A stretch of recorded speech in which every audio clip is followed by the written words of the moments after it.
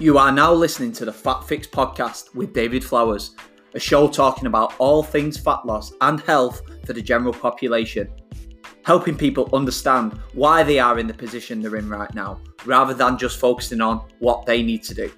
Your no-nonsense personal trainer friend that you can have access to in your pocket whenever you need some help, guidance, or just to kick up the arse. Hello and welcome to the Fat Fix podcast for episode number 37. The Fat Fix remote coaching is now launching on June the 1st.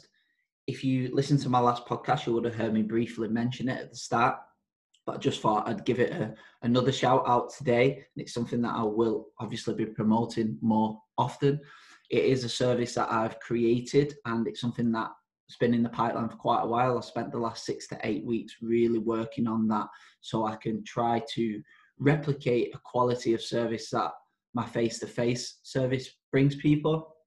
And I often find within the online training world, it's tailored more towards avid health and fitness professionals, or it's tailored towards people who are like robots. You can give them a training program, they'll just go away and do it.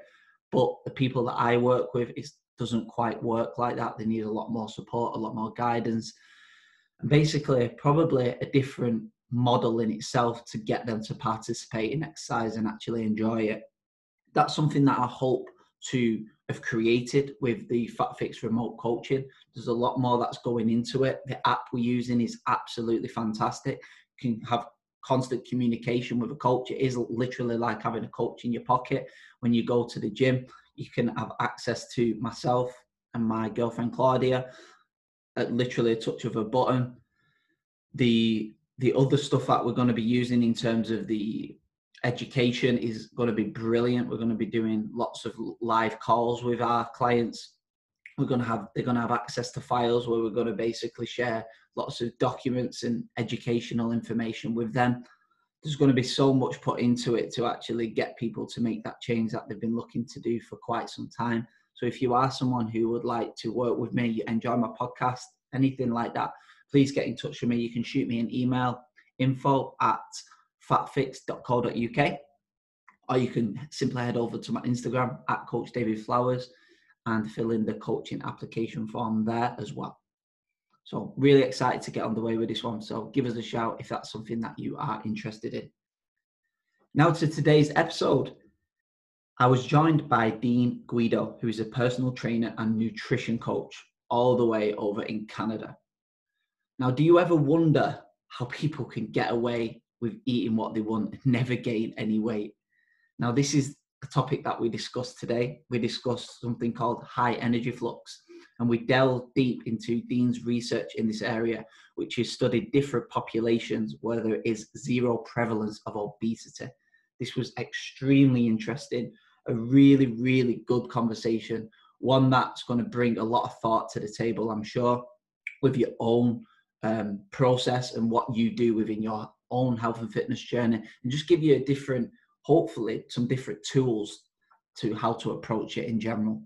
So without further ado, this is episode number 37 of the Fat Fix podcast. How can you get away with eating that? Featuring Dean Guido.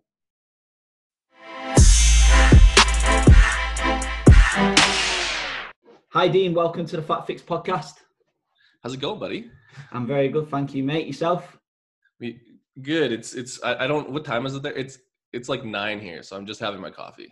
It's 4 o'clock here now. Yeah. When we're doing the time thing, I was like trying to push it. Just like, not that I don't want to wake up earlier. Like, I'll wake up earlier, but it was kind of nice to like wake up at my normal time and have my coffee. And because I was like worried I was gonna have to wake up at 6 to do this. I was like, I would do it. Like I like your stuff, but we got it at 9. We're good. You're based in Canada, right? Yeah. So like I'm on mountain time, but yeah, I'm in Alberta. Yeah. When you mentioned you was in mountain time, I had to Google it. I was like, where the hell is it? It's a weird one, like, because it's just like, especially when you talk to a lot of people, it seems like everyone is EST, because like New York's the center of the world, so it has to be EST.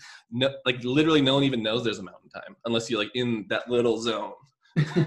Yeah, I've had a few podcasts where I think I've been up at 11 at night doing a podcast to get a guest on the show, and then I'm literally lied in bed for about 3 hours after the podcast, just absolutely wired. Yeah, like that's the only problem about doing these things is like it doesn't like you get energized from doing it usually. Like sometimes I don't, but generally it's like, yeah, I need to do something. Usually I go lift afterwards, to be honest. I don't have to do them at 11, so that's the other benefit.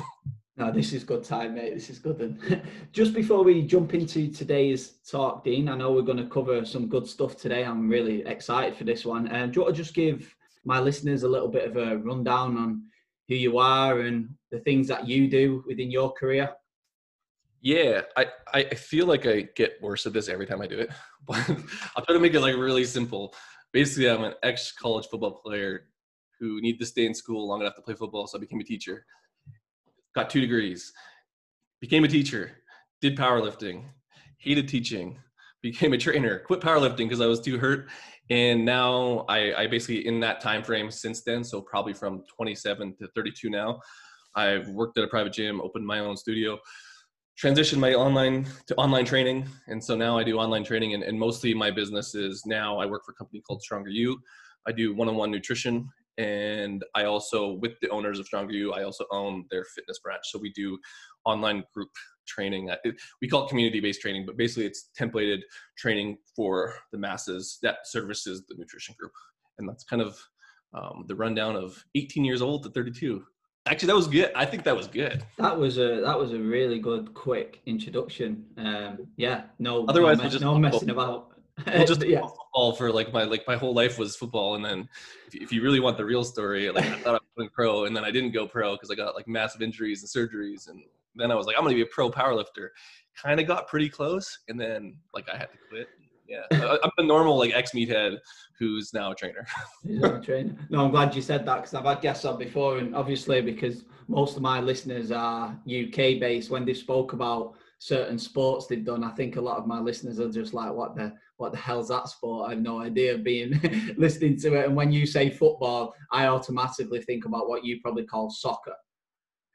Yeah, and it's not. It's American football, but really it's Canadian football. So like you probably don't even know Canadian football is even more different. It's like bigger field, or not even one less down. Like it's just more special teams. It's not like I hate Canadian football and I had to play it for. Oh, yeah. No, that'll just confuse me even more, I reckon. If we're going to that. Go look at it. There's a professional league called the CFL. And they were all like the drug tests, the people who failed drug tests and like couldn't make NFL like go there. And then we have this is messed up. We have like a 50. I don't know what the exact percentage is now, but teams have to have like 50% Canadians. So they literally have to carry Canadians and put them in backup positions just to kind of get the ratio right and then play all Americans. Mental. So mate, I think that the topic we're going to cover today is something that is really, really interesting. And I know that you do a lot of that. And that's why I wanted to obviously get you on the show as well, because you deal with a lot of general population clients, like you mentioned. And it's always good to kind of go into who we deal with on a day-to-day basis and go into what you do with your clients, the problems you run into and things like that. And today's topic, we're going to go over something called high energy flux. And people might be thinking, what the hell's that straight away? I've already started to confuse them, but obviously we're going to break that down in layman's terms today, what we actually mean by that, because we often hear things like eat less and move more. And that seems to be the most common thing on social media right now for people to lose weight. And don't get me wrong, to some degree, that's true for a lot of people. And initially that will result in weight loss, but it's kind of going into more about weight maintenance today and speaking about what happens after a diet and what the people actually need to do. And I know that you're quite big on weight maintenance. I've listened to some of your seminars that you've done on this, and I really like the wording that you use by saying letting clients go out into the wild. Essentially, yeah. when they finish working with you, when you let them go into the big bad world, how can they stay in the position that they got into working with you? And this is where the whole high energy flux, low energy flux topic comes about. So I think we'll kick it off there by talking about like, what is energy flux in general, just to break it down for the listeners so they can get a good understanding of what it is. Yeah, and to like preface that, like you're right. So like the reason why I got into all this was because like yeah, like you listen to Instagram or whatever, like your favorite fitness professional, and it's like yeah, eat less and move more. And it's just like it's not that simple. And like we end up being really good, especially in my company. We deal with fat loss clients, right? So people lose weight, and that seems to be the easiest part of the whole equation. I know it's not easy, but in terms of like statistics and all that thing, all those things, that everyone is really good at losing weight and they can't keep it off. I think it's something stupid like 13% when they kind of did aggregated studies and stuff, and like that's really bad. And so I wanted to look for like what's a solution. And long story short, a lot of the things I've been doing with my clients is like I've been, before I researched this topic, was getting them to basically do more activity, like all the normal stuff we talk about, like move more, do exercise. But I found that like feeding them more ended up doing crazy things. Like they'd either lose weight or they'd stay the same. And it was like, what's going on here? And so all high energy flux is really, really, really simple is that, and I'll use an example. If you take two people, I think if you looked at my presentation, it was Chad. So we'll use Chad as this avatar of a human being. He can be in two different fluxes. So high energy flux or low energy flux. All it means is low energy flux means that there's less calories coming in, and generally they're doing less activity. So we call that energy expenditure. And if you're in high energy flux, you're doing more things, so more energy expenditure, and you're taking in more calories. And my argument was, if I'm looking at someone long-term that I would want as a client or release them into the wild, which is the world, I want someone who can eat in for calorie expenditure wise. High energy flux will just say is 3,000 and low energy flux is 2,000. I want the person that has 3,000 calories to take into their system, because I know that they can go into the world and eat more food. And we all know how hard it is with food queues and soda and restaurants, and like you're going to a social event and there's like 2 beers. You can handle a lot more calories. You're probably going to be better off, in my opinion. And then, so that's essentially all it is. Simply is like, I can eat more, but I'm also doing more. And that allows me the opportunity to be more successful long-term, assuming that they're not going to be on a diet their whole life. And that was a big thing in my presentations, was that I don't want people to feel like they have to be on a perpetual diet forever and then just have the one hammer, which is eat less and do more. Like that's a gift that doesn't keep giving. Like, we're going to keep moving more and keep eating less. Like you'll run out at some point. And so it was just, I think it's a better solution. Yeah, it's interesting when you said there about the environment that people find themselves in, and which human being you would prefer to be. I totally agree. Is I would rather someone go out into the modern society where they've got access to highly palatable foods, really calorie dense foods, and actually then be in a position where they can actually eat these foods without restricting themselves. And this can all even link down to the psychological, emotional behaviors around food in itself. If you're just allowing that more higher energy flux coming in, and obviously matching with a high energy flux going out. So it's essentially just saying, like, if we look at eat less, move more as a long-term thing, there's only so much you can do before things start to bite you in the ass and things start to change. And I've spoke about this before on my podcast, talking about metabolic adaptation and things, and how other things start to slow down when less calories are coming in, you start moving less and all these things. I think it is a good way to put it is, when someone comes to start a weight loss journey, for example, they do them things straight away and they do work momentarily. However, it quickly becomes a short deal of time before problems start to occur, whether that's appetite starts to surge through the roof, the motivation to train goes lower and lower, and they naturally just start moving less anyway. Would it be possibly a better kind of scenario to just do one or the other? So if we go to this, would we just look at someone and say, right, I'm not going to touch your food whatsoever. I'm going to keep that high energy flux of food, and instead I'm going to put a high energy flux of activity, because right now your activity is low, you're sedentary at work. Would it be an idea of just doing one or the other? Would it, like, in a perfect world, yeah, like I would so this is the one conundrum, is like, especially because people coming to us are coming for a specific goal, and generally it's fat loss. Like, I don't want to say everyone is fat loss, because we have people that want to gain muscle and do performance, but a large part of our population coming in is for fat loss. So they're coming in for this thing, and they want and expect the thing that we're talking about, because like what's popular is like, yeah, like, I'm going to come in, I'm going to eat less. Like they're probably going to give me macros and they're going to give me like, I'm going to do exercise and they're going to do everything at once. In a perfect world, like I would attack the other stuff first, because in terms of the pillars that I think are more, I say flexible and a little bit more anti-fragile, or stuff like getting steps in and getting activity, because they're going to come in and they're going to probably be eating in a surplus anyways, right? Like if they've gained weight for whatever. So if you can start to add in those qualities, then you can kind of move the needle with the calories, not at free will, but you have a little bit more opportunity for growth there. You have less opportunity if you're just attacking calories. And so that's usually what happens. And like I don't want to say that everyone comes in and like, you got to do more movement steps and lose calories, but a lot of the starting points is you just need to eat less. Like I would say it's even simpler on kind of what people recommend is it's usually just eat less. They don't even attack the movement part. So it's hard, because I would rather someone be in higher energy flux, because then there's a lot more room for growth and places to go from there, where there's a lot less places to go from moving more and eating less, because it's just like a downward spiral and it has to come back up. Well, it doesn't have to, but kind of what you were talking about, I call that white knuckling. Like, and there's a certain population that can do it. They can just eat less for forever. So they could do less activity and they can work out and they're white knuckling it the whole time. But that takes a lot of effort. And I just don't think personally that enough people are going to be able to do that. Because like you said, in the wild, there's too many food cues. Like it's the right answer to eat more food. Like we were designed evolutionarily to like store food because we're waiting for the next famine to come.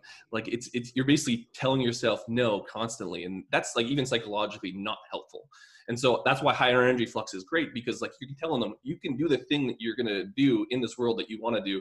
You just have to have the pillars of movement and exercise and scale those up with it, which seems like an easier sell. I don't think it is, like, because that's not what's the norm is. So I guess as a coach, I would rather that, but I don't think people are going to come to me expecting that, unless we kind of shift the paradigm by putting stuff like this out, because then they might have an expectation that this could be an option. You know what I mean? And I don't think that people even know what it is. Like you said, high energy flux. No one knows what high energy flux is. It's even a new term in science, like in terms of the studies, like it's like 5 years ago. And before that it was called G flux, which doesn't even make any sense either. And that was like early 2000s. So it's a new topic in total. I had Stephan Guyenet on. I don't know if you've heard of him. He's wrote The Hungry Brain, and we spoke about this stuff.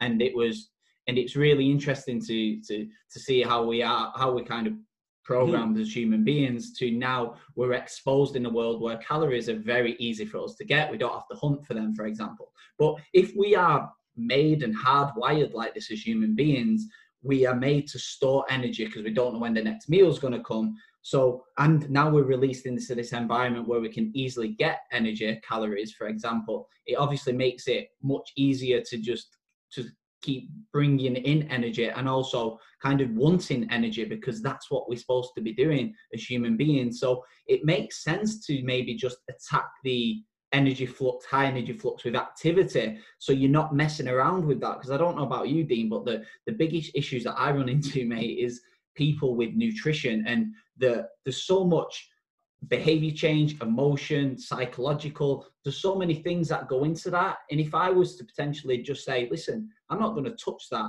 In fact, I might even add food to it in terms of adding like fruits and vegetables if I'm looking at food quality. Instead of always taking away, I might just say, keep your diet as it is. I'm going to add some fruits and vegetables on there. I know that they're really low in calories. It's going to give you higher food volume, so you'll feel more satiated, for example. But we're just going to attack the high energy flux. And that's all we're going to do, because that just might make you get off to a flying start. Not just a flying start, but a start that you can keep up forever, because we know diets don't work very well long term for most people. They don't work long term. And then the equation is we have to come up into what they dub maintenance anyways. So like, and you can't go into, you can't just keep adding calories in. Like the metabolism spikes initially, but like you have to scale up activity. So if you can kind of have that, like I said, you can go back down and cut, you can go back up in surplus, because like now you have a bigger window where if you're kind of moving, and I'm using my hands on this, but if you're going to that low end, there's only one way to go. And yeah, like, but it's not sexy, because like I remember, I don't know if you remember the 10,000 steps thing, but I thought it was a complete, like I thought it was the worst thing ever. I was like, this is stupid. Like my parents were like, yeah, we're gonna get 10,000 steps, and she got diabetes anyways. I'm like, this does not work. And now we're kind of realizing that it does work, but it works in combination with all those other things. So like in isolation, a lot of these things like exercise and movement and eating less or even eating more don't work at all. Like they depending on the person, but like now I don't want people listening to this to be like, oh, I just need to eat more. It's like, no, you need to do all of these things and you need to do it systematically in a way where now you can, I always come back to environment, but let's just accept the fact that there's gonna be pies and cakes and donuts and McDonald's. Like these things are reality and they're not going away unless COVID happens and everything shuts down. but even then, so it's like I would rather work on a realistic expectation that these things are around and how do we attack them? Because like you said, there's a lot of psychological stuff wrapped up in all that. It's very, very, very, very hard to do it, even with a coach client relationship. Imagine if you're just on your own. Like you know what I mean? And like, it's just, I just don't think it's that helpful because it's just a harder route to go. It's also hard to work out and get your steps, but at least it allows you the opportunity to at least not have to deal with your shit with food initially. Yeah, it's more low hanging fruit activity, really, isn't it? To be able to grasp changing people's nutrition is the hardest thing for people to do. But essentially, like you said, mentioning steps, they're likely willing to do more steps anyway if they have a high energy of flux of food coming in, because we haven't necessarily touched that. So they might find themselves having the energy to be able to do more output if they've got more energy coming in anyway. So, and it's not kind of a double-edged sword where you drop the calories too low and then they don't have any desire to move more, essentially. So it's you can adjust the calories after that. And the cool thing is with so the association with food and like diets is like everyone, like I say everyone, but people that come to weight loss programs, they're expecting that you have to lower their calories. Like that's just kind of the general consensus is like, you got to lower calories. There's no way we're going up. But at least with exercise, everyone that comes in, they already know, like everyone kind of has that intuitive nature that like, I need to move more and I need to do more. Like that, you don't have to like convince someone of that. So when you say that, it's not a fight. And usually with the food stuff, it's not a fight to get them to eat less, but it's a fight for them to actually do it. So it's just a weird conundrum where like, it's so much easier to push activity. It's harder to do, but I mean, in a perfect world, that's what I would want. But again, that's in isolation. That sounds really good. It is hard for people, like when they have 3 kids and they have an office job, and now you ask them to get 10,000 steps, they think you're crazy. Like, what's this 32-year-old punk gonna know about any of this stuff? And so, like, it's about working strategies around that. But like I said, in a perfect world, that's how I would do it. Yeah, I've had a few clients like that, and I think I did a post ages ago about similar kind of stuff, really, where I kind of said, looking at a sedentary individual. So, for instance, in the week, they are just sat down for 10, 12 hours a day, stuck in the office. Their energy flux is going to be extremely low, as in activity. They're going to have a low energy flux of movement and things what they're doing, not being able to get to the gym, or if they do, it's just like 30 minutes before they have to whiz home and collect the kids or make tea, whatever it is. That's a very low energy flux. And I kind of look at them individuals and say, okay, when it comes down to this and we cannot increase the activity or the training because of your job and all lifestyle stuff that comes involved, that's when I might look at the eat less scenario. However, at the weekend, they can essentially move more. And what they're going to do at the weekend, what do we want to do at the weekend? We want to eat more. We want to order a takeaway. We want to do all these things. So I will say, listen, at the weekend, eat more or whatever. Like, I know you're going to anyway. I know that you're going to drink a bottle of wine with your husband at the weekend. I know you're going to have a few beers. What I'm going to drive is a high energy flux out and make your movement higher at the weekend. So we might just attack eat less in the week. And then at the weekend, we might attack move more, but not necessarily eat less, if that makes sense. Yeah, and it's one of those things where like I like that approach. I don't necessarily use that because I have people that I'm going down and up. But again, you're teaching them what I guess energy flux is. Like when you do less, you need to eat less because you'll be in a surplus. And if you do more, you can eat more. And the only shitty thing about that is that then people are like, well, I'll just out exercise things. And that's where it gets murky, right? And that's when it doesn't become so simple. So for anyone listening to high energy flux, it is that simple, but it's like a whole conclusion, or it's like a whole all of these things added in, because like we know, and I think I said it with my presentation, is like with exercise, like we know exercise works and we know steps work. Steps seems to be more consistent because you can track it metric wise and your body doesn't seem to adapt to it as fast as exercise. But what I've had is people like, well, I'll just run more.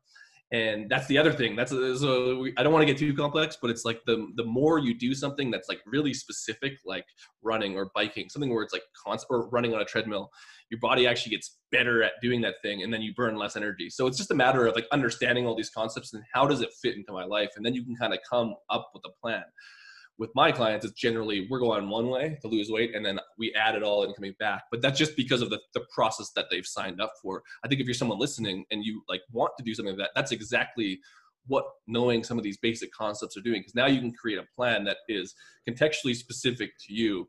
And it doesn't have to be this simple thing that you saw on Instagram, that you can only go this, or you can only intermittent fast, or you can only do this. You can actually kind of do things that work for your life and still reach your goal. It's just like it's going to require some planning and some thought into it, which I think is like a realistic expectation anyways. If I tell someone that, they're not going to think I'm crazy. They might think like they don't want to do it, but it's still helpful. Yeah. When I mention high energy flux myself, when how I think of it, and it is definitely the component of NEAT, that non-exercise activity thermogenesis, that I'm really pushing, rather than pushing too much exercise. Because like you mentioned, I've had them clients who are obsessed with what they can do in 1 hour, how many calories they can burn in 1 hour, where I'm saying to them, listen, that's probably one, not even accurate. Two, you're running yourself into the floor, which after it, you're going to be sat on the settee, not participating in any NEAT, because your body's going to want to preserve energy.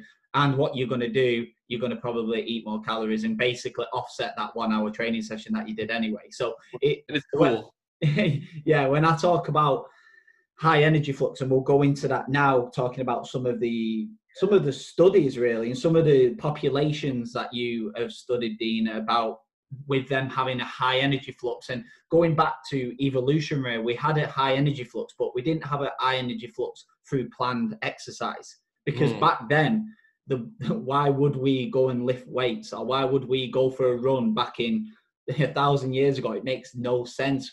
But we were super active with our non-exercise activity, which is the most powerful aspect really in terms of energy expenditure that there is compared to exercise itself. So let's talk about the Amish population, or Amish population. I think it's Amish. Is it Amish? I don't know. With your accent, you can say it however, because I don't think, do they have Amish over there? Amish. I've got it. Is it Amish? Yeah. I don't know. I honestly don't. I think it's Amish. I don't know. I don't think they care. No, they don't use technology, so they're not going to listen to this podcast. No, they won't be listening. We can say what we want about them. Yeah. So like the cool thing, and the reason why I want, like, you can look at all the studies and like high energy flux works and like whatever. Like you can look at the aspects of high energy flux and combine and come to your own logical conclusions on these things. But for my project and for like the stuff I've been writing is like, I didn't care, not that I didn't care about science. Like I think science is really cool, but I wanted to see on a population level, like, does this work? Because like, I think it works with the people that I'm dealing with, but I also have a one-on-one coaching relationship with them. And I'm talking about releasing people into the wild and not thinking about things. So what does that look like when people are just existing in this world? And what does it look like? And the cool thing about the Amish is that they're essentially, like, for anyone without a background on them, they essentially choose to live in the 1800s. So they usually live on communes, or like they'll have big pieces of farmland, and they'll have like a community where they're just essentially farmers. And they choose not to have technology, TVs, phones, a lot of times farming equipment, but some of them do have farming equipment. But you'll see Amish people using like tillers with horses and stuff. And they don't have cars, but some of them have a community car. Anyways, there's like, the rules get murky, but long story short is they don't have a lot of the luxuries that we currently have in our environment. So not as helpful for like where we are now, but helpful that they're existing in this world and not too long ago. And the cool thing is they went and studied them, and I won't get into the craziness of it, but they basically put pedometers on them, and they gave them questionnaires to say, how much work did you do throughout the day? And they're like, well, we did a lot of work. We're farmers, and we don't have the luxuries of the modern world, so we have to work our asses all day. And what they found was, and this is the crazy thing, I'll get to the statistics after, but like their low end, so on average, they got 20,000 steps per day. And on the high end, we had some people that had almost 50,000 steps per day. And that was for the men working the farms. And then the homemakers and the wives who did laundry, and they kind of did some of the tasks around with the farm animals, they still got like a minimum of 20,000 steps. So that's insane for anyone who like tracks steps and who has like a normal office job, which is usually like 3,000 steps. So huge component to that. But the shocker was, so take work, take steps. They're like double what normal society generally is, and we think 10,000 steps is high. That's their normal. That's not even their normal. They're double. Their whole on a population level. So they went into this crowd and they studied this Amish population. There was like 200 people ish. I'm just looking up the stats. I think it was like 6%. So basically, the males were at 6% body fat, and the women were at like 15 or something. But the crazy thing is there was 0% prevalence of obesity in the men and about 25% of the women. They basically figured it out. They had, on a population level, they were essentially shredded, and they ate a lot of food, which I didn't really get into, but Amish people generally eat like pre-World War II era, so pies, cakes, high-fat meats, like baking, so stuff that had a lot of energy. And on some unpublished studies, the men ate between like 32 and 3,600 calories, which is a lot. And the women were, I think, at like 24 to 2,500 calories. Anyways, high. And so on a population level, before they knew what high energy flux was, these people were working all day. They were walking all day. They were eating quite a bit of food and not necessarily quote unquote healthy food. And on a population level, they had almost 0% obesity and they were all shredded. That's like really powerful to me because they're not trying to do that. They're just trying to cook food and keep their commune running and just not watch TV, which is like, it seems really simple, but it is that simple for them. And on a, like, this was a population of 200. So it wasn't like 5 people this thing worked. They existed like that, which is really cool. Yeah, they don't have access to MyFitnessPal, I don't think. No, they don't have cell phones. They might have, I think there was someone made a joke, but like sometimes they get like a bus to come pick them up because they don't like want their own cars, and they'll take them to Walmart, and maybe they go on the internet there. But like again, super hard for them to like figure this stuff out, and they're not looking up diets. They don't know what intermittent fasting is. They don't know what vegan is. They're literally just like, we just farm. We're just we just like our life. Yeah. There's a lot of the blue zone population, so people that are living to like 100 years old. Like my girlfriend's studying, doing some nutrition certs at the minute, and there's so many that you're looking into with the diets where they're just eating nothing but some populations just eating nothing but potatoes, and there's some people that are just eating nothing but 100% carnivore diet, and that's because obviously what they're exposed to in their environment, what's basically available to them, and not to mention, like we said, just working for that food, working as a job, being more active in general. And this is not necessarily saying someone go out and do 30,000 steps a day, because we know that's hard for a lot of people. But what they tend to do when they do attempt 30,000 steps a day, it's like we said before, they just drop the calories. They don't match them calories to their energy expenditure, do they? Well, because they're hungry. So, and that was another thing I looked at, and like you talked about, like back in hunter-gatherers stuff, but tribes. But either way, there was this cool hunger curve that came up. But regardless, when you're in low energy flux, you're hungry because you want to not be losing weight and dying. And then when you're doing a lot of activity, you're also hungry because you're doing a lot of activity and you want to feed that. On both ends of the spectrum, you're hungry. The only difference is now in modern societies, we have access to that food. So the only difference is when you're in lower energy flux and you have access to food and you eat the food, you gain weight. If you do stuff and you're hungry anyways and you eat the food, you essentially stay at your normal weight, which is super powerful. It's like, not like, it doesn't have to be that simple, but it kind of is, because in back in the day when the tribes didn't have food, they were super hungry and they were high energy flux and they couldn't feed themselves. So they were really skinny, but they would drop off on immune system stuff and like their sexual drive, and they couldn't reproduce and stuff because they couldn't feed themselves in those periods of famine.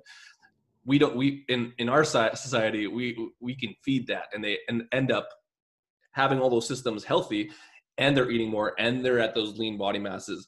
And so it's just really cool to see that it wasn't always like this in history, because the worlds are different, but we have tools that can allow us to exist now, knowing that food's coming in. We've almost made things so simple for ourselves with Uber Eats and whatever, like I said, pies and coffees with 2 creams and 3 sugars. We've made it so easy to get food, but we can exist here without, it doesn't have to be obesity. Like, it doesn't have to be. It is hard, but if you kind of accept the fact that you live in this world and you want to have this thing, which is fat loss or this body or whatever it is, you don't have to, but it's more helpful to add these things in. Otherwise, you're going to have to eat less your whole life. And that's really, really, really hard. Like, it's just, even thinking about that, like the life you'd have to live to move more and eat less forever, like that would suck.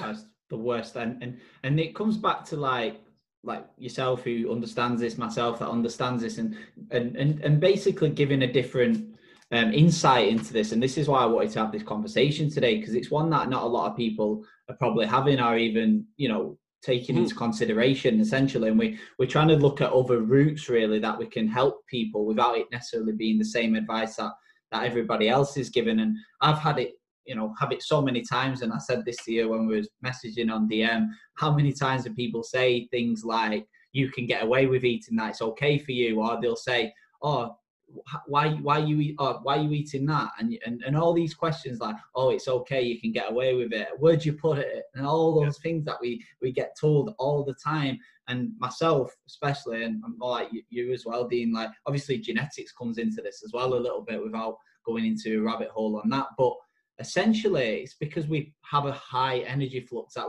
we have a really good ability for weight maintenance and like you say, releasing you into the world. And that's where people's problems really lie, is with weight maintenance. What happens after the diet? And it is that question of, is a higher energy flux better than low energy flux in the general population looking to transition out of a diet?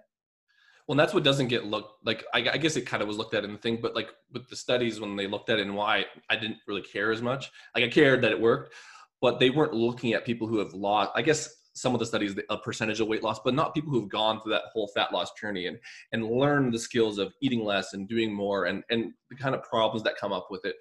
And it's like, now what do we do? And like, that's where the Amish stuff is cool, because they just exist.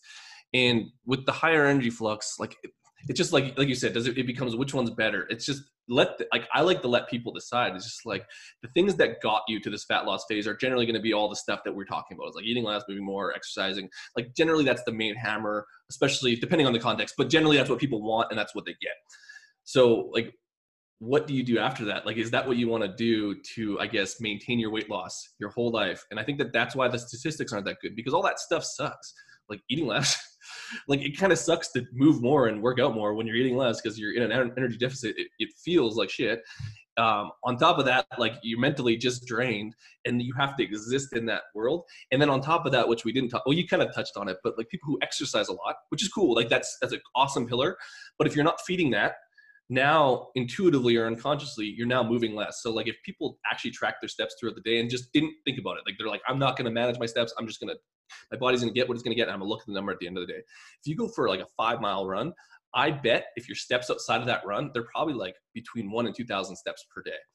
And so they're separate metrics, and they're separate metrics that we can adjust.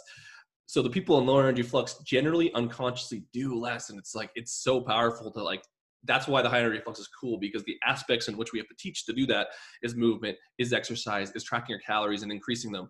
But all of those are powerful tools for information to say, when I look back on times in my life, and if you get into that lower flux mode, you can now look at those metrics and be like, oh, damn, I am moving less and I'm doing all these things, and start to piece together this puzzle on the life that you want to live. Because I think that's the end of the day. It's the choice. The client can do whatever the fuck they want. Like it's their choice on which Chad they want to be. But it's hard to find an argument against higher energy flux Chad. Like he gets to eat the cakes. He has to exercise a little bit more and he has to move more, but I bet he feels better. And like you said, he doesn't get worried when he goes to the lake on the weekend in the summer and has like 3 beers, because he's like, well, I'm fine. Like I just worked out today and I'm going to probably get 20,000 steps tomorrow. And now I can just kind of enjoy it a little bit. I might gain a pound or two over the course of like the summer, but like that's not that much. Exactly. And I think that is the most powerful message with this, isn't it? It's the fact of, what do you want forever? And do you want to live a life on a constant diet, or are you going to be able to still enjoy the foods that you want and eat them when you want and have the permission to eat what the hell you want, whilst still bloody maintaining your body weight that you worked so hard to get to when you was on a dieting phase with, even whether it was a trainer or you did it on your own? Because the high energy flux, you know, with basically, if we are able to get in some higher calorie intake with the current kind of culture, food culture that we have, and all these food cues, obviously hunger as well, it's beneficial for hunger signaling if you have got more energy coming in terms of food. So these are some of the problems that we run into when people do go out into the big bad world after a diet. Hunger especially if they've been on a low calorie restriction diet for a period of time. Hunger's going to come and bite them. All those food cues are going to be shoved in their face. All those social events that they may have been skipping out on whilst dieting and thinking, oh, I'm not going out with friends and family on this 12-week diet. What happens when that 12 weeks is up? Yeah. And that's where it's kind of like, this is cool, where like, let's just take lower energy flux and high energy flux, and we'll take extreme dieting. I know that's but like dieting versus like being able to exist in this world. If you picked up skills in that fat loss training, this is where it's cool to go from one spectrum to the other. Usually you're doing things like moving more and exercising, but you're changing the quality of food. You mentioned vegetables and fruits. Generally with fat loss diets, the most helpful way is probably have more protein. To have more protein, you're either not cheating, but you're either having shakes or you're adding more chicken and pork and steak and stuff that makes you not as hungry. And so when you stack on food quality and the stuff that kind of got you to that fat loss onto higher energy flux, it's actually hard to overeat. Like if you were to like take away everything and like just exist, and like, I'm not eating high protein anymore, I'm just going to go eat McDonald's and stuff, like, yeah, you can run into some problems contextually. But if you're kind of maintaining like 80% of that food quality, it's going to be really hard to eat, let's just say 3,500 calories. And even for like a woman, like 26 to 2,700 calories, like that, it ends up getting hard when a large portion of your meals are with quality food. And that's just adding in one variable. You start adding in like even more steps than 10,000, then hunger starts to go down even more. And just like, there's this, all these equations that I just think higher energy flux is a good starting point. And then you can add in all the other stuff, which is just like good luck trying to overeat that, especially when you have the pillars of movement and exercise. Like it's going to be difficult. It's still possible. Like you can gain weight on a higher energy flux. Like I've done it. Yeah. Like I'm trying to build muscle. Like I go into a 44 calorie surplus.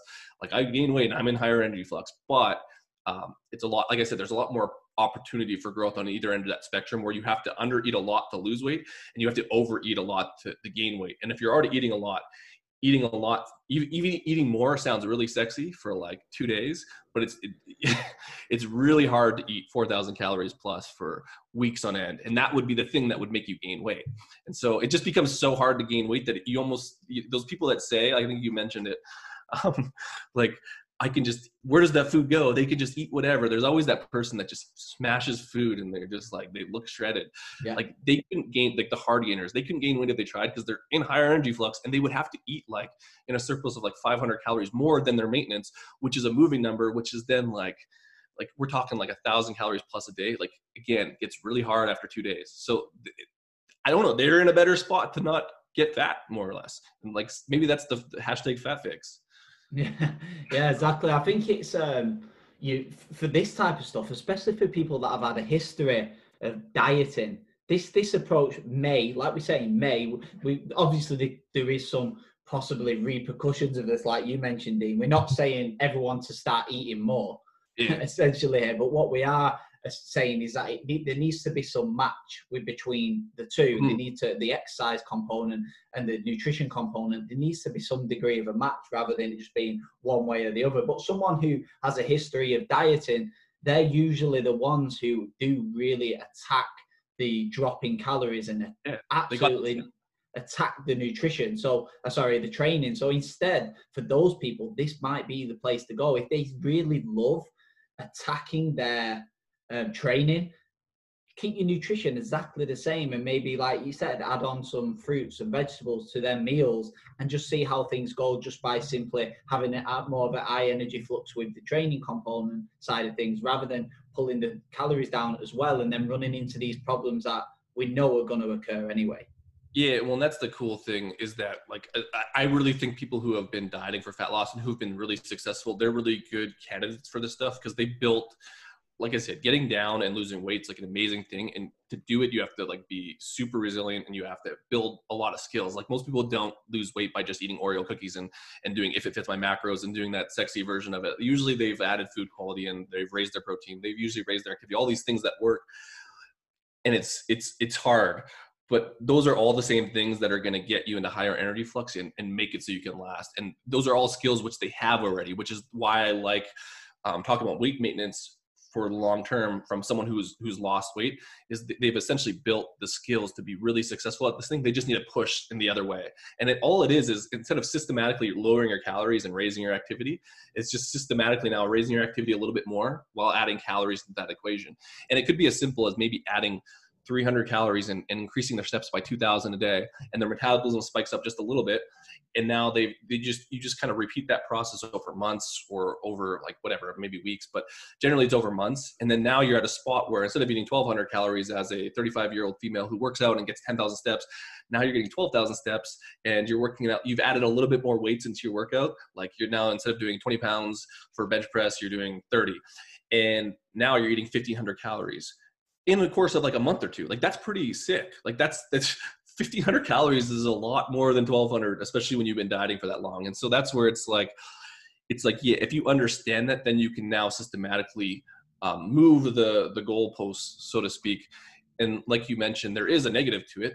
Like I always use it like the most extreme version, which is awful, but like if Sally breaks her leg and she can't get her 10,000 steps, like, yeah, you're going to have to eat less, but at least you have that skill of like eating less. Like as long as you're realistic with yourself of knowing, like, when I do less activity, I need to eat more. That's the education part. And when I do more, I hate to say if you do more, you can eat more, but if you systematically do the things that got you into weight loss and you just do it systematically, you can now eat more and do more. Yeah, it's kind of understanding the energy inside of things, the energy expenditure side of things, and the appetite, and understand that appetite falls. I think you shared a good graph, Dean, on one of the presentations that you did, where appetite, how it links to these energy in and energy outside of things, and how it can kind of swing roundabouts, and there's like a bell curve on this, and how it shows it, which is really interesting. Yeah, that's what I was kind of saying with the Hadza stuff. So the Hadza is like a tribe, the hunter-gatherers, and they study them on a population level. And it was cool. I think it was like Fort, right? Anyways, like whatever. I don't remember the study names. I'm not a PhD. Don't worry about that. They've created like this appetite curve where I said that if you're in low flux, your energy or your hunger is up, and then there would be a bell curve as you kind of do a little bit more activity and what they dubbed normal activity. So someone who just like exists, they do like a good amount of physical activity, maybe walk a little bit, and they don't eat a lot, but they don't eat too little. Their hunger is kind of just, they don't really have hunger.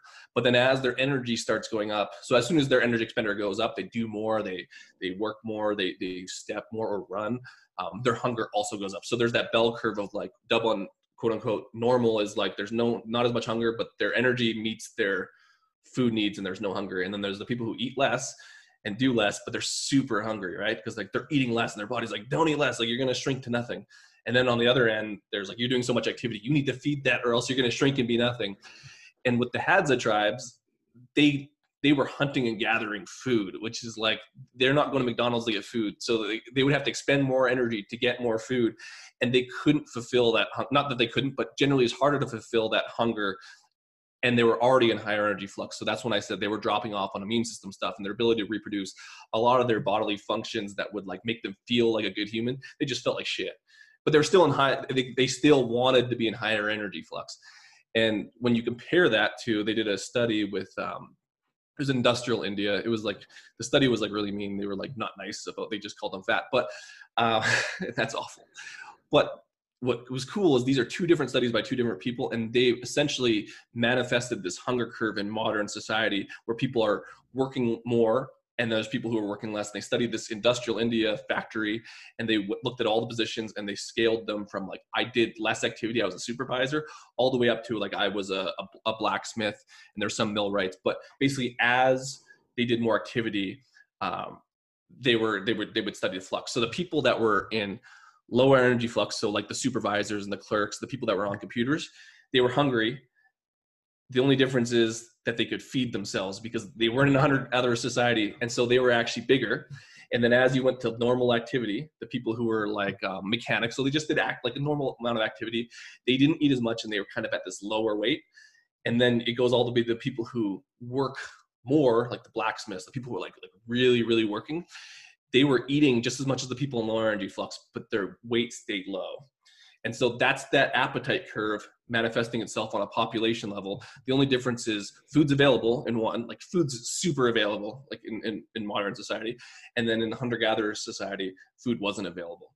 And so the hunter-gatherers just didn't eat as much and they were lower weight. But if they had the choice, I'm sure that they would eat whatever they hunted. Deer, they would probably eat 10 deers if they could, and they would get fat. And so that was kind of cool on a population level to see this appetite curve manifest itself in weight gain and have higher and lower energy flux on two different studies that it was like 20 years apart, when higher energy flux was in neither of those equations. None of them were talking about the flux equation because it hadn't been developed at that point. That's really hopefully that makes sense. I know that's a lot of graph stuff, but it kind of shows that population level it happens. Yeah, and it is a bit unfair, isn't it? That the more sedentary you are, the more appetite increases, and match that with the current food environment. No wonder this is a big problem. Yeah, and the tribes just didn't gain weight, right? Because let's say the women who stayed like in the hunter-gatherers, women would stay back and take care of the kids, so they just weren't doing as much, but they weren't gaining weight because they weren't getting any food, because food was super hard. Like they're scavenging for berries and trying to hunt stuff. So like they didn't see that same weight gain in industrial India did when they were doing less, but they could feed themselves.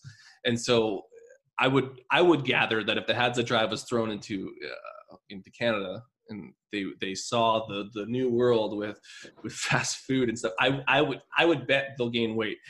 Like completely. Their activity would drop. They'd be like, we can get a house, we have shelter, it's warm, we can just stay here, eat all day. Like this is awesome. They would end up being part of that statistic of obesity. Like I think that truly, I do think that.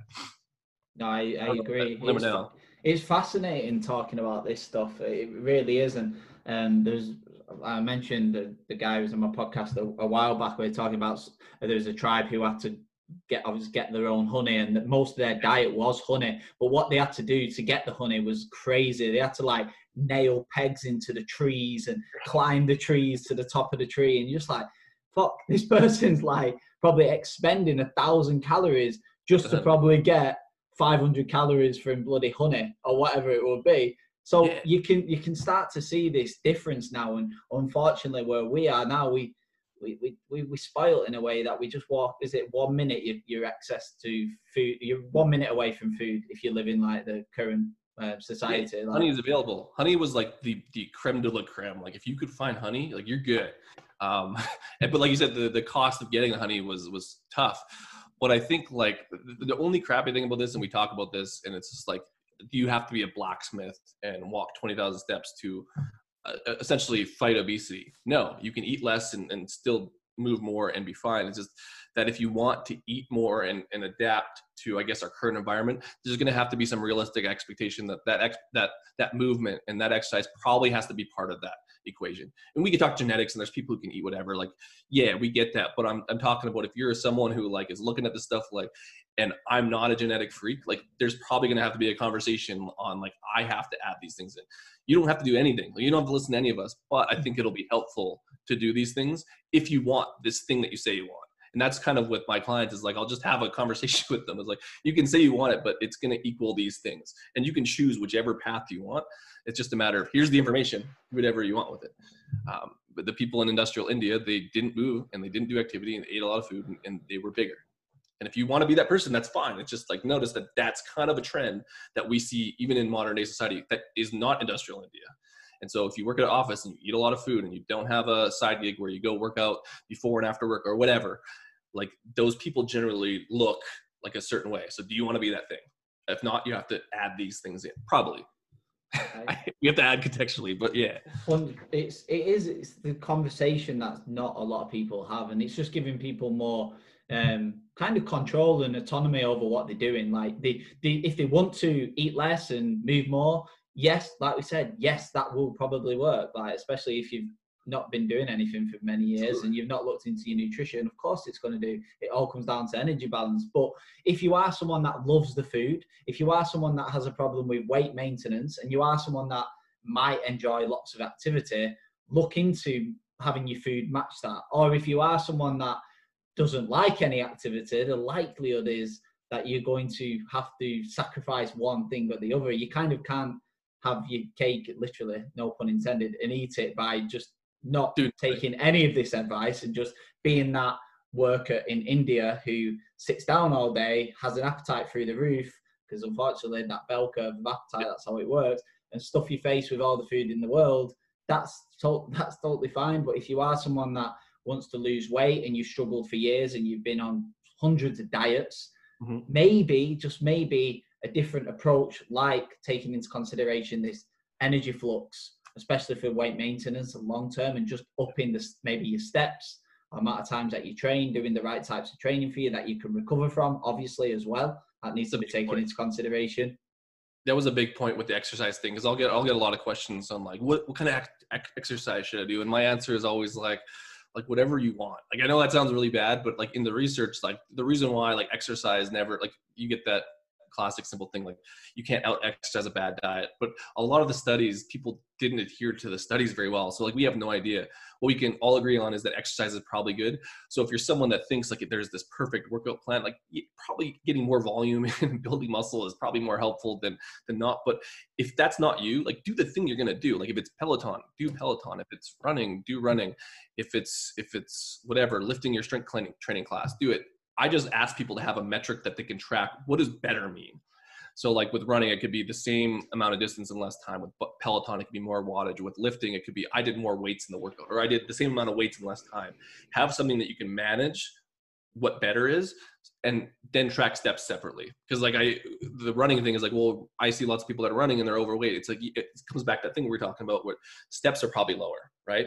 It's everything as a holistic approach. So like track things separately, calories, running or whatever, exercise and steps, and then figure out where you fit on that and just manage it. It's hard. Again, I don't want people to have to manage everything, but I think that it's helpful in some form or fashion to manage things for a while or track things so you know what that looks like. Yeah, 100%. And like you say, if you are someone who likes doing Peloton, that's totally fine. You hammer away at that. But if you are someone who does Peloton and you are running into these issues like we've mentioned, where you feel like your appetite's through the roof, or you in general don't want to be on a diet, or you're holding yourself back from going out with friends and family, or you're just struggling to maintain weight as it is because you're kind of all guns blazing, maybe if you are this Peloton person who likes exercising for Peloton, then why don't you just look at maybe increasing your food? Because that's where that bell curve happens. The likelihood is your body, it wants that energy coming in because there's so much energy potentially going out. So match it, and you just might find yourself being able to manipulate your nutrition better, and most importantly, like your motivation to even train, and you all these other pillars of health that we often neglect. There's so many pillars of health, not just nutrition and exercise. That's so that had the thing. As well. It's like their immune system was dropping. Like we'll say their motivation was dropping, their sexual drive's dropping. And you can call that starvation. Like I know that the term is called starvation mode. It's like complete bullshit. But like that's the person who is doing too much and they're not feeding it.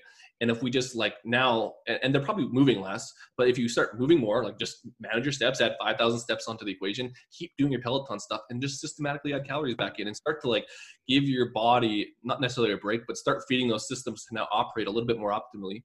And you're probably going to want to move more, and you're probably going to want to like up your wattage by whatever. I think your FT, try to get a higher FTP score. You're going to have the ability to do that. But that hammer doesn't work if you're not feeding yourself, because you can't just keep exercising stuff, because other stuff will drop off. And you've probably had people on metabolic adaptation, but it happens differently depending on which side of the situation you're at. Like metabolic adaptation can happen with an energy drop off and performance drop off. Sometimes if you're managing your performance and you keep your performance up, then like stuff like your immune system starts to drop. Like your body will figure out a way to conserve energy. And that's why I like higher energy flux, because you're eating more, you're sustaining those systems, and you're doing all the healthy stuff without having a lot of the negatives. Like the only negative, like one of the biggest negatives is that, yeah, if you break your leg, you have to do less, and like that sucks. And you have to eat more food. So for some people, eating more food is harder. So just know that those are the people who are like me, who are like, I have to eat 4,400 calories. That sucks. And no one feels bad for me. But like, it is hard. It is hard to get food, especially the bigger you get, the more muscle you get, it costs more money. So there is some negatives to this, but like, I don't know. Again, who would I trust in society? It's probably going to be that person. No, on their own. Oh yeah, a million %. I couldn't agree. couldn't agree with you more. And it's going back to this long-term change. It's ultimately long-term change, and giving people these different ideas and understanding, and ultimately looking back to these populations that we mentioned before. They have a very high energy flux in terms of steps, but not necessarily exercise. at all because they don't do any planned activity or exercise. Yep. In our current situation, we have lots of people who are really doing lots of exercise, but they're not doing lots of steps per se, because there's always an effect on one or the other, and the body's so complex that, like you said, you kind of rob Peter to pay Paul to some degree, don't you, with certain things that go on within the body, and they also match that by just pulling the calories down and not necessarily eating naturally or how they want to, living like these blue zone populations. That's kind of the goal, right? Is how do we get people living like, not living like, but adopting the lifestyle behaviors, the health behaviors, not just physically, but mentally as well. Because these guys probably don't have any poor relationships with food. How do we get that? And I think where do we go? I was going to say with industrial India, like it's one of those, so this is like the cool thing is like they ate more, because if they didn't eat more, they wouldn't be able to perform at work. And this was a poorer population, like it's industrial India. And if they lost their job, they're donezo, right? So like they ate because they need to do performance. Same thing with the Amish. They're relying on their income coming in from farming. Well, they have to do the work and they have to feed to do the work. So it's interesting because on a population level, different outlooks. But the biggest thing that I can say in terms of like, how do you be more Amish would be like, I think the steps is a big thing. Like do whatever activity you're going to want to do. But everyone that I've dealt with that has like 10,000 plus, like between 10 and 20,000 steps, tend to be the people that I've had that lose weight long-term. And they're the people that have such an easier time with not having weight swings. And we know with people who are like losing weight and are with a coach or whatever, like they can spike their weight by like going to the lake and having 2 beers, like, and that's mentally draining. The people that don't have those things as much tend to be the people that I find that tend to be doing more steps. And then you can layer on activity, but like if I were to choose one hammer outside of calories to like attack, would be like just move more. Like don't be the weird person that does circles in your office, but like if that's what you have to do, like I don't know, like take the stairs, park further away, all those things that are you kind of hear as cliche terms, I've been like gravitating towards completely, because personally and observationally, those are the people that have I don't want to say the easiest time, but they have the best experience with fat loss and with weight loss maintenance. And I can say that confidently. Like again, not everyone, but generally, like you can overeat 20,000 steps. Like you could have a cake a day, but if you're kind of doing the right stuff, mostly steps tend to be a really good hammer to attack this weight loss and weight maintenance. Yeah. And weight gain. Like Definitely. if you want to build muscle, like it's just helpful. You can gain more muscle and not get as fat. Like it's kind of cool. Definitely. I've experienced that during times like now, for example, with my clients. I've basically said to them during this period of time anyways, kind of work on the things that would have held you back in normal world. So for example, stuck at a desk all day, use this time to actually smash these steps. And I'm not even asked about your calories, because I'm obviously, I want to, I don't know about you, but during this period of time, I've kind of pushed more practice being good at weight maintenance to people, as opposed to dieting, because I know a lot of people have been like saying, oh, use this time to get shredded. But I kind of have a different mentality on that. And I think practice doing what you're not able to do when things are kind of quote unquote normal. So I've got clients that I'm practicing weight maintenance with them now because they've lost like 80 pounds and things like that over the last year, 100 pounds. This next few months, I've just said to them, let's ramp up your activity. Let's put your activity through the roof, because you can, because you're not stuck in the office. Yeah. Not eat what you want, but just eat normally. Just like literally just, if you're hungry, eat whatever. Like there's no diet in here. And literally all of them are maintaining body weight. That's sick. And like, that's kind of how I've approached, not with everyone. Like, I think some people, depending on their situation, but like the way I've worded it is like you said, they're not in the office, but like use this time to like test what these things look like. Like what does 10 to 20,000 steps look like? What is like a little bit more activity, depending on if they have access to gym or like a gym at home, depends on the person. But, and then knowing, like, understand that this is a period in time which things have changed, right? Like we're in a different environment with a different set of skills that we're building, and understand that like post quarantine or whatever, return to whatever country you're in, like when they return to work or whatever, when things start to change back to the normal world, which aspects of that can you take? And it's probably going to be percentage based. Like you're probably not going to get as much activity, as much steps, but you can take the skills that you learn and then layer them on to the realistic expectation of what normal life is going to be back at. And you can come up with a better solution, because now, like you said, you have time to practice those things. Like this is the best time to practice things, because we know that, especially like it's hard when you have like kids at home, or like you have an office job, or you're a lawyer or whatever, like you're busy. But now it's kind of like it's up to the person to be the best expert in their own life. You figure out how you're going to add these things in. I'm not going to tell you how. Like, I don't want to be the one who says you have to do this, and then they'll be like, you don't know anything. Okay, well then you figure out how to do it yourself. And it could look like 1,000 different ways. It could be a walk in the morning and a walk at night. It could be pacing around your office. It could be going up and down stairs during lunch. Whatever. Don't care. Figure it out, and then now you know it works now because we've tested it out. Now just layer it in. Definitely. I think that was a really good podcast, mate. I think we've Yeah. covered a lot of good stuff there. And like I said, I just want to give people a different mindset and a different approach. And if it works for them, brilliant. It might not work for them, but it's kind of just picking your tools really and just giving more education rather than just the generic advice that we have given to us all the time, which they're probably sick of hearing. So I hope by listening to me and you today, they're actually thinking, oh, these two PTs that are just not chatting shit like everyone else necessarily are jumping on the bandwagon, albeit, like we said, we agree with the message to some degree, but it's just not that bloody easy. It's just not that simple. And that's the whole reason why I did this and why I'm kind of like pushing towards my content is taking simple stories that we kind of all, like, I see them all the time, even in my world of trying to build muscle and stuff, and just like kind of looking at the complex, but then kind of coming back to just some better solutions and some more tools, and just understanding that everything that we hear that's super simple isn't always contextually specific to you. And then just figuring out what can work for you. And that it's going to look different for everyone. But that being said, it's nice to know that there is other options. There's not just this one thing. And I don't think there's ever just one thing. So just use your brain.